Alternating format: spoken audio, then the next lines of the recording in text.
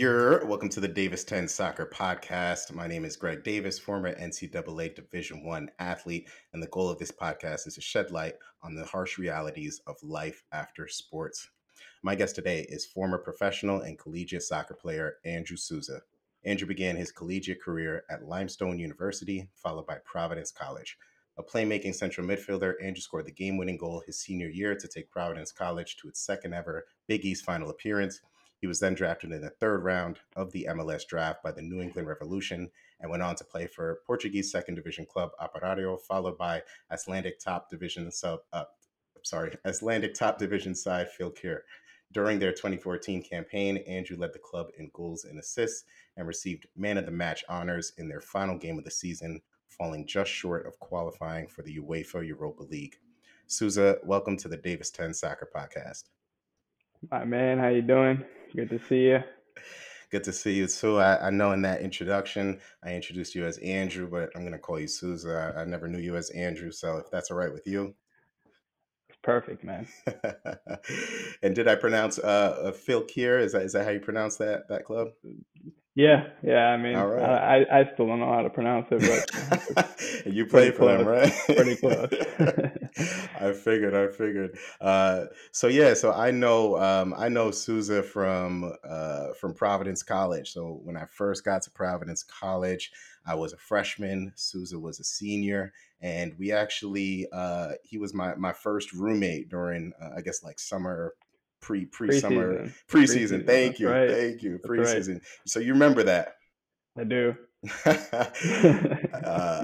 have a solid memory. You can say if you remember this or not, but I remember I got to the room and I was pretty hyped because I was like the first one there. I was the first one in the room. There were 3 beds. There was one single bed, and then there were 2 bunk beds. And of course, me, I'm like, whatever. I'm taking the single. So I set up my bed. I put on my nice fitted sheets. And then I come back in the room maybe about 20 minutes later, and my sheets are like thrown on the top bunk. And I was like, what happened here? And Susan's like, bro, like you're a freshman. You don't get the single bed.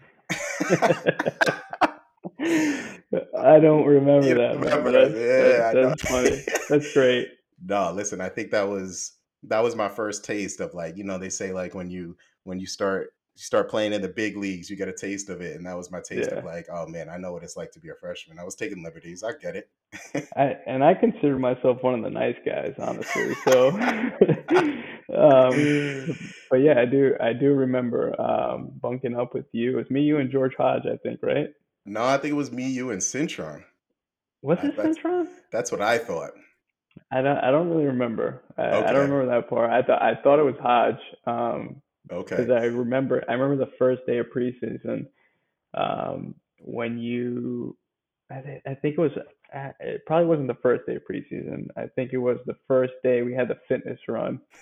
You were Yup. cooked on the fitness run, Yup. and then we came back to the room, and you were laying in the bed, and your eyes were open. I was like, "Hey, man, like, what did you think of the fitness run?" No response, and I was like, "Man, is this guy dead?" You need to check the pulse there. You need to check the pulse. Yo, that's a But story yeah, for the ages. Yeah. it's funny because then it was double sessions, right? So we went, I think, to the to the field after the play, and I think you rainbow George, and you were Yup. dogging him so bad. Well, listen, this is what I like. This is what I tell everybody, right? So we get to this fitness test. You have to run 2.5 miles in, I think it was 15 minutes, right? That would make sense because it's a 6-minute mile pace, 2.5 miles. I think it Although was there quick. I was, think it was quicker than. I think it was quicker than that. oh, well, there's Was no it way I two? was Was making it that. two? Yeah. Yeah, that's what Yeah. I thought. I thought it was, I got this thing stitched in my head No, it was because, 2 and 12. It was 2 and 12. okay. 6 minute miles, right? 2 and 12. I thought the distance was 2.5, but okay, but maybe it felt like 2.5 because there were hills. I don't know. But I remember I completely like shit the bed with that fitness test. I vividly remember you on that. I won't say the swears that you were saying because you were my bunkmate, so I wanted to make sure that you finished that. And I remember running with you, and the legs were just they just weren't working. I was like, come on, Greg, come on, man, push. Listen, that thing was such a struggle, and I remember like we started the fitness test, and I took off, and I was feeling good the first like 30 seconds. I was like, oh, everyone's Yeah. behind me. Then all of a sudden, it's just like people just swifting past me, and I was like, man. And then I stopped at one point during the run. I was like, this hill is crazy. Like I just stopped. I walked, and I think y'all actually went on to the second like fitness exercise, and coach didn't even know that I was still like in the park running. And I came back, y'all were doing push-ups, sit-ups, and all that the core work. So yeah, that was an experience. Yeah, I mean that the experienced guys knew not to push it through the first hill. Yeah, no, I didn't All prepare. we just let all the young guys push to the first hill, and then once you get to the top, you're cooked. Yeah, that was me. And no, but I always one thing I think I appreciated about Sousa was that I felt like he always kept it real. He always was, I feel like you as a player weren't afraid to like put somebody in their place or just, tell somebody, where they need to be. Because another kind of just memory that I have that's pretty clear in my head is I remember my first game as a freshman, I scored 2 goals. I think it was against URI, University of Rhode Island, and I was really feeling myself. I thought I was best thing ever, and I was so hyped about it. And I remember I was like outside my dorm. I think I was talking to my parents, and I was just real hyped about it, telling them about the 2 goals. And you came by, you were like, "Listen, bro, like don't get too hyped about it. Like it's a long season." And then like I was like, damn, those guys just hating on me. And then and I actually I don't think I scored until like the last game of the season again. And I was like, damn, like it really was a long season. Yeah, But I just felt like you always kept it real and you had that experience that I just didn't have coming in. yeah. I think talking to Shaka, he was pretty open with the older guys and kind of the leaders on the team. And I remember him talking about you, and he's like, "We got this kid coming in. He's a good player, like really good striker. It's what we needed." And then that first game, I remember I was injured at the time. I didn't play that game. I missed the first 3 games of every season. Hamstrings or quads is like they were cooked. But Ishak was pretty hype on you, and that first game, I remember thinking like this kid's gonna do some damage. But Yeah. you always got to put the young guys in their place. Absolutely, absolutely. No, so again, really appreciate you setting up some time to do this. And without further ado, let's get right into it. Why don't we start off with telling me a little bit about how you got into soccer and what initiated your love for the sport? Yeah, I think being Portuguese and having that background like soccer is pretty big foundation in our culture. For everyone who's involved in the sport knows for a country that's 11 million people, like the amount of players that Portugal produces is insane. You just look at the Premier League, you look at all the leagues around the world, the coaches, the top players that we're able to produce. It's literally a football factory. So it's pretty ingrained in our culture, and I had a ball in front of me since before I could walk. So that's where the love started. I had 2 older brothers. We would play in the yard, and that's all I did pretty much every day. I have 2 kids now, and they have all these toys. Like I had a soccer ball, and that's all I cared about was playing with that soccer ball. So that's where the love started at a very young age.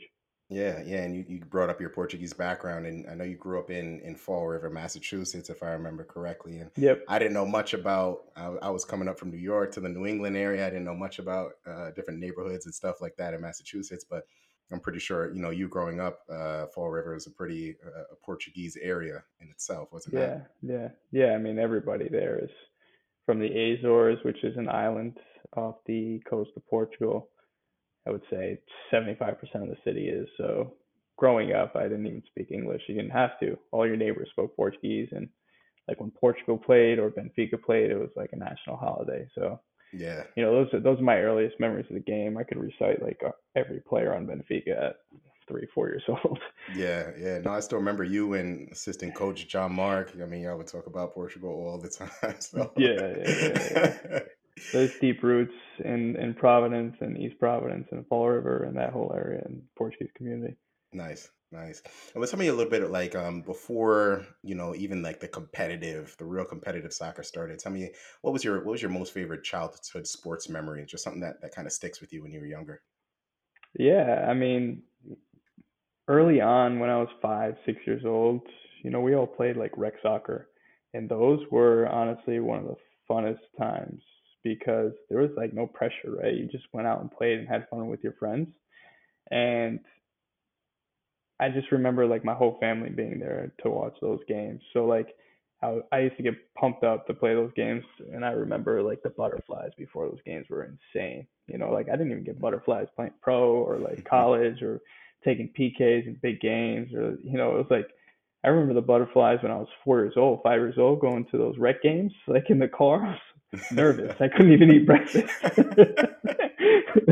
So I mean, I think it's important for everybody at a young age, like just having fun.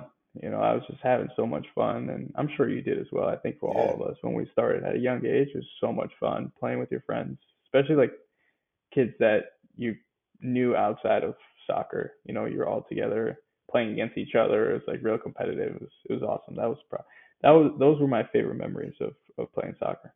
Nah, yeah, I mean that's a good point. It's pretty crazy how you, like you said, you're getting butterflies then, and not even doing that like on the big stage, like I don't know, playing on ESPN or whatever it may be, like Yeah, playing in yeah, college. yeah. Um, what was just kind of looking back at it, what do you think? What would you say was your dream? What did you ultimately want to accomplish in the future with soccer? I wanted to be a Benfica player. I always wanted to play for Benfica. It's like that's the dream for every kid who's a Benfica fan. You want to put on that shirt. So that was like a major dream of mine, and I used to go to bed with my Benfica shirt on. I had like all the posters of the guys from the team from the '90s and stuff. So that was my major dream was to put on a Benfica shirt.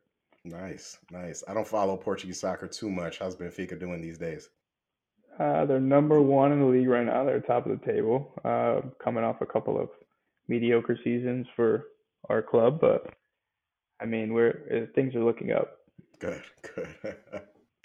And kind of looking back at it, would you say that did you feel like this, or was this dream, I guess looking back at it now, was this dream realistic in your eyes? I would say when I was younger, you don't realize the work that you need to put in to get there. I think that becomes more blatant once you become 13, 14, 15 years old. You're like, okay, there's a lot of good players out there. And I actually ended up at their academy for a week. I went out there and trained, and I was like way behind that, Mm, like all the players out there. I think I was 14 years old, 13 years old.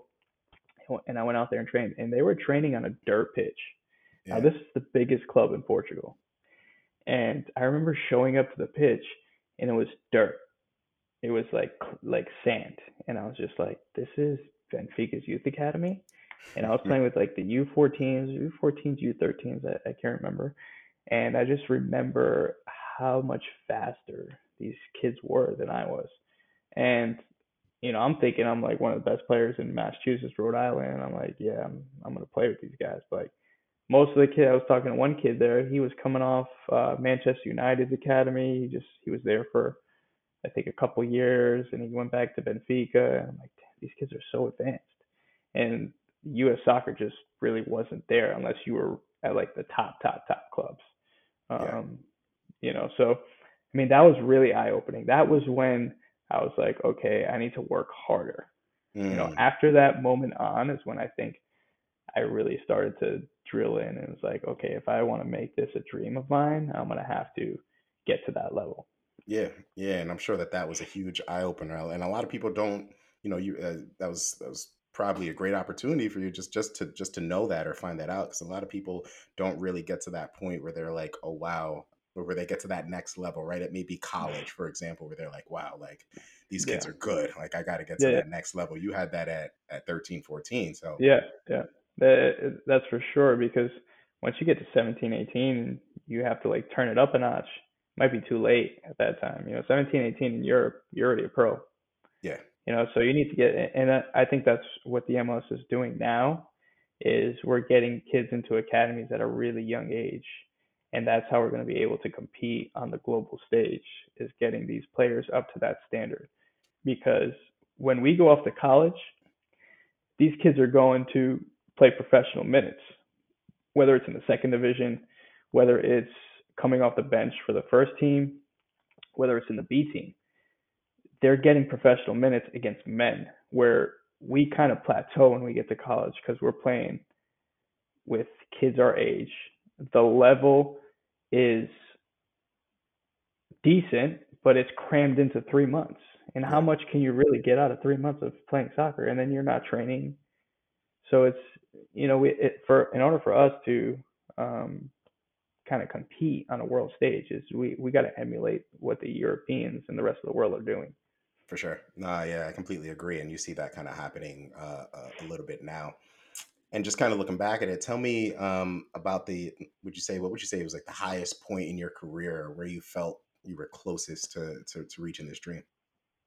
I would say when I was at New England, um, probably 3 4 months in, where I was competing in the MLS, on the first team, um, getting called into the 18. I was on the bench. I was one of the best players in training, week in, week out, and I felt like I was right there. Like I just need to be put on the stage, and I was going to perform and get that bump, to the, because there's one thing getting there, right? There's one thing like signing a pro contract. Now, once you're there, you have to get that opportunity to play. Where there's so many guys that fall through the cracks. Like I've seen big time players, guys that we played against, um, that were unbelievable players, but their game never really transitioned to the pro game. Maybe it was because they never got that opportunity. Could they have definitely played? For sure. If you're at that pro level, everyone's good. It's who can take advantage of the opportunity, who gets that opportunity, and when they get that opportunity, do they take it to the next level? Yeah, So I yeah, mean, when I was in New England, I was like, okay, this is like I'm pretty close here. All I need is to get that first start or get in the game and make something happen, and it's just gonna catapult me. yeah, yeah. No, that's a good point because I'm like you said, we played against so many good players from the likes of Louisville, UConn, you know, what is it, St. John's, Villanova. Like we just played against a whole bunch of guys, and to this day, I'm like sometimes I just get into a mode where I'm looking up players that we played against in like 2010, 2011. I'm like, what are they doing these days? Like so and so still playing, because they were. A lot of these guys were just beasts in Yeah, West Virginia too, and yeah, yeah, like a lot of these guys were just beasts. So nah, that's a good point. yeah. Like I I said, went into preseason with, I think it was 8 guys. mm, Say 6 of them were Big East players, because when we played in the Big East, it was the best league in the country, right? right, So Louisville, Notre Dame, all these guys that were really good college players. And I think what set me up, like I was like one of three that signed. So you think about it, like we had like 10 guys in preseason. They signed like three of us, maybe four, don't remember. But I was like, I was always a technical player, but when I went into that preseason, I was like, I mean, the bio that they wrote for me was hard nosed midfielder, and Shaka sent me a text like, "What the hell are you doing out there?" And I just I remember just I was yeah. flying into tackles, and I was like, "Listen, there's no way that anyone's beating me out for a contract." Like, That's no, listen, like that's funny. That's so funny that you bring that up because as you know, I kind of pulled together information to put together a bio for you, and I saw that, and I had it in my bio like Andrew Sousa is a hard nosed midfielder, and I was just then I kind of took a step back, and I was like, wait, hard nosed, like that's normally dudes, which again, like it's like. That just wasn't. That's not the player that I remember you being. So I remember yeah, I changed it and I just put I think like a playmaker, because yeah, that's how I yeah, remember you. And yeah, it's like yeah, yeah, hard yeah, nose, like this dude wasn't making any tackles at Providence, like hard nose tackles like that. Not really. Maybe yeah. tackles were flying in on him, but I mean, I wasn't asked to, so. yeah, fair enough. Fair enough. Listen, I wouldn't either. I wouldn't either. And when did you this so this dream you were you felt like you were closest then. When did you realize, I guess, that this dream that you ultimately had would be unattainable? I don't think that ever crossed my mind. I think once I got released from New England and things just didn't go how I wanted them to, I'm like, okay, I've been at an MLS club. I know what it takes. I was actually injured at the time, but that's a story for another day. Um, because technically you're not supposed to get released while you're injured. Gotcha. So I was kind of like in a tough spot, and I was like, okay, what am I gonna do? What's the next step that I need to take to um, ultimately achieve what I want to do? And that's play. My goal was always to play in Europe, so I wanted to play in Europe at a top division or middle division, say Sweden, Denmark, somewhere where you can catapult to those top leagues.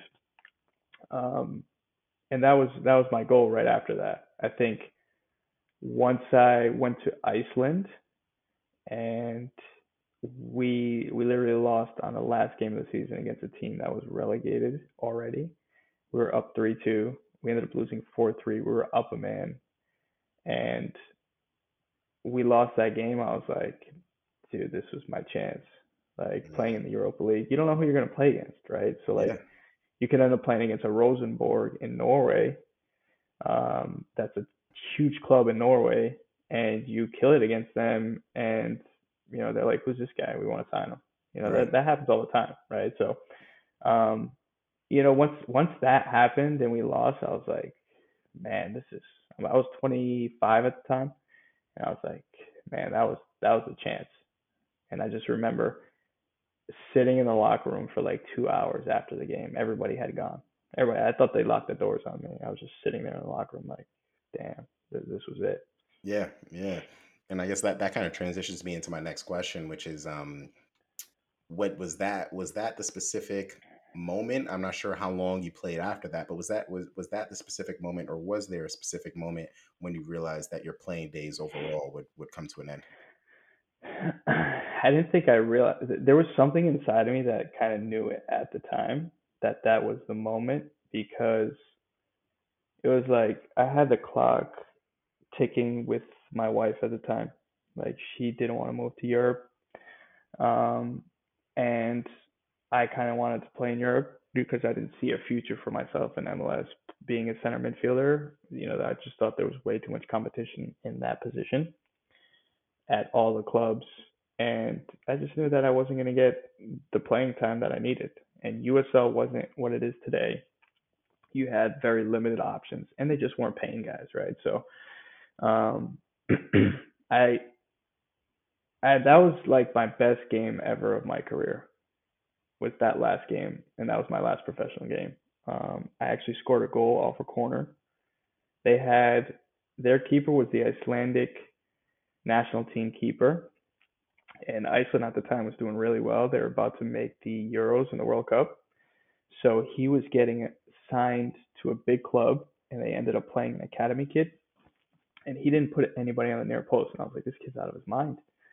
So I actually just whipped one in near post and ended up going in. It was like one of the best goals I ever scored. But like that game, I couldn't do anything wrong.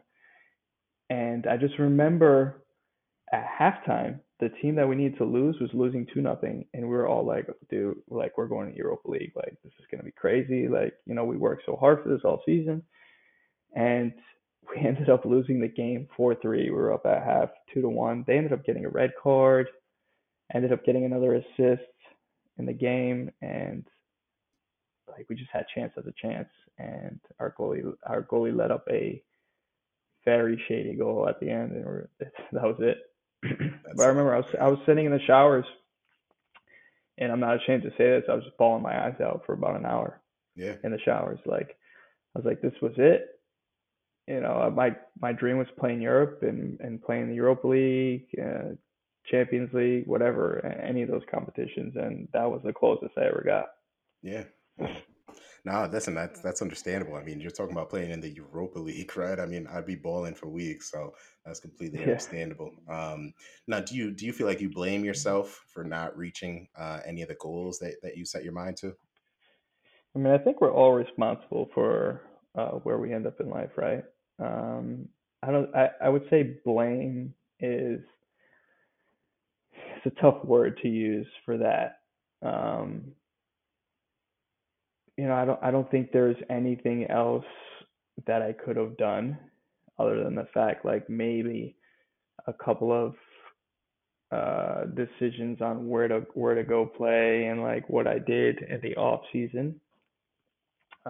Whether it was like signing for PDL clubs in the off season just to play, like I think I could have stayed in Portugal. And the reason I left Portugal was for financial reasons. Like it was the club I was at. Top. We were the number one team in the third division. We just weren't getting paid. Um, they'd pay you twice a month, and then the checks would go missing for 3 weeks, right? So it was like a financial decision. But I mean, to put blame on myself, I would say I wouldn't call it blame. I think there could have been some more better decisions that I could have made. Um, but to say blame, I think that's a bit harsh. Yeah. Yeah, no, for sure. And this is a question that people are just asked in life, but I guess looking back at it, do you have any regrets? I had this conversation a lot with guys that we played with, and guys that have played pro and don't play anymore. And I think when we were coming up, it was kind of an awkward time in American soccer. I remember being on trial with um, Oklahoma City and Sporting KC. They were like the two feeder clubs, and I was sitting at a restaurant with the goalkeeper, who is now the goalkeeper for Sporting KC. And I can't remember his name, but he's a starting goalkeeper for Sporting KC. And he was talking about he was a pool goalkeeper at the time. So the way it works in MLS, you can be a goalkeeper for the league, and whenever a team needs a practice goalkeeper, they'll just sign you. I think his name's Tim Malia. But they can sign you for a certain amount of days, and you just go to whatever club and you practice with the club. And sometimes you might get lucky. The keeper might get injured, you might play and become the starting goalkeeper. He ended up becoming the starting goalkeeper at Sporting KC, and he was telling me, I got a friend. He plays for FC Dallas. He was out at a bar, and he's chatting up this girl, and she's like, "Oh, you play for FC Dallas?" And he's like, "Little does she know, am I sleeping on a mattress on the floor in Oh, my wow. apartment?" Wow. So that was like at the time, and even like guys like Jeff Cameron, when he came into the league, I think he was making $21,000. Yeah. This man went on to represent the U.S. national team in the World Cup, played for Stoke City in the Premier League, scored against Arsenal. Like the guy was making 21K out of college like 2 years before I came out playing in the MLS. Like, how are you supposed to live off that? So it's like I feel like nowadays it's better set up, but when we were coming out, we had to make decisions financially for our future, and I think I didn't want to be that guy at 30 something years old. Like, okay, I just ended my career. I played, whether it was USL or I was an MLS journeyman or I was playing in the lower leagues in Europe, and what do I have to show for it? I didn't want to be that guy, and that's ultimately why I walked away from the game. Yeah, yeah. No, listen, it's understandable. I think I was talking to somebody at Providence, maybe before I transferred out, and I was asking them like, "Oh, do you plan to go? You plan to go pro? You plan?" And he's like, "Bro, no. Like, I can make so much more money doing something else." And that was for me. That was the first time it kind of hit me because, like, I mean, you're not. I mean, I don't know. Maybe it's just me, but I think a lot of us at that age aren't necessarily thinking about those things. You're just thinking about like, wow, like MLS, like that's the goal, or Europe, and you're not even thinking like how much am I getting paid. I think maybe you're probably assuming that you're getting paid a pretty penny when the reality is that you just might not, right? So Yeah, I think it starts to become reality when you're like 25 years old, and a lot of the guys that you went to college with are making good money already in their jobs, and you see them vacationing, you see them all of that, and you really shouldn't base your life off that, but that's it shouldn't have to be that way, especially in America where we have such a good foundation for our teams, and there's just the guys that own these clubs are billionaires, Right. right? Bob Kraft's the owner of the New England Revolution. He's a billionaire. There's no reason that anybody at that club should go without. Yeah. I'm sorry. I just have a hard time believing that, you're an MLS rookie and you're gonna make 30 grand a year and you have to find an apartment or live with a host family in Major League Soccer. Like, it's one thing if you're playing third or fourth division in Scandinavia, but you're Right. playing in Major League Soccer. Like, is anybody on the Celtics going to do that? Is anybody on the Patriots going to do that? I get that their revenue streams are much higher, but it's still billionaires owning the teams.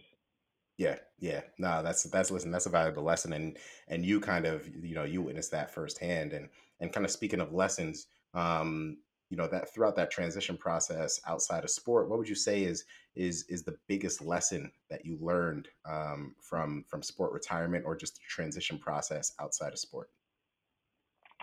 I think that a lot of us, or probably all of us who come from that competitive background, if you take all that drive that you had to become a pro or become a D1 athlete, because let's not get this mixed up. Becoming a D1 athlete and being a starter at a D1 school is already an achievement in itself.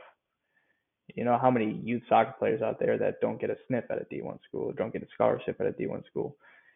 Um, if you use those tools and all that motivation that you use to get there, and you take that and you find something that you really love, and the key word there is loving what you do, right? So many people get a job after college or after they retire and they don't love what they do. So you're never going to excel if you don't love what you do, because the primary um, the, the basis of success is loving what you do, right? The foundation for success is loving what you do, because there's so many times when you have to do like the dirty work. Say you own a business, and like when I opened up my first business, I didn't pay myself for 3 months. I was mopping floors. Right. If you don't love what you do, you're not going to put that work in. Eventually it pays off if you're putting that work in, and you have to find what you love. And then once you find what you love, all those tools that you use to become a D1 athlete or become a pro athlete, that's all going to come into play. Yeah. No, that's a great lesson. I think we can all kind of take that and use that. Just that message of loving what you do. I really appreciate that. Yeah, And man, I think our lives are short, right? yeah, If you're spending time doing, or you go to work every day, and if you don't love what you do, in 20 years goes by pretty quick, man. Right? We were saying we haven't talked in 10 years, right? yeah, So like yeah, that's what we said, right? it went by in a snap of a finger. Yeah, you're so right. No, you're so right. And final question here. We'll end it off here. I know you've obviously had a rich kind of soccer history, a rich background, a rich playing experience. Big Benfica fan. So, are you still involved in the game and in any way? And if so, how? I'm actually still playing for a team out here in New York. So I still play for Lansdowne, which is an amateur club in New York, and we happen to be one of the best amateur clubs in the country. So we've won numerous national championships at the amateur level, and I think that's kind of what's kept me happy. It's going to be tough when I actually walk away from that. Mhm. It seems like that soon now with 2 kids, but I haven't played in a couple of months now because of that. But I mean, that's kept me going. It's a good level. The local, I mean, you're from New York, the amateur leagues out here, or there's a lot of quality, right? Absolutely. A lot of guys who have played pro, a lot of guys who are still playing pro who use it as ways to stay fit in the off season. So that's how I stay involved in the game. Who knows what the future holds? I always talked about potentially starting my own club one day, to stay involved. But I mean, I got 2 boys. They're gonna keep me busy. No, listen, and you're part of the two under two club. So Two even under you, two.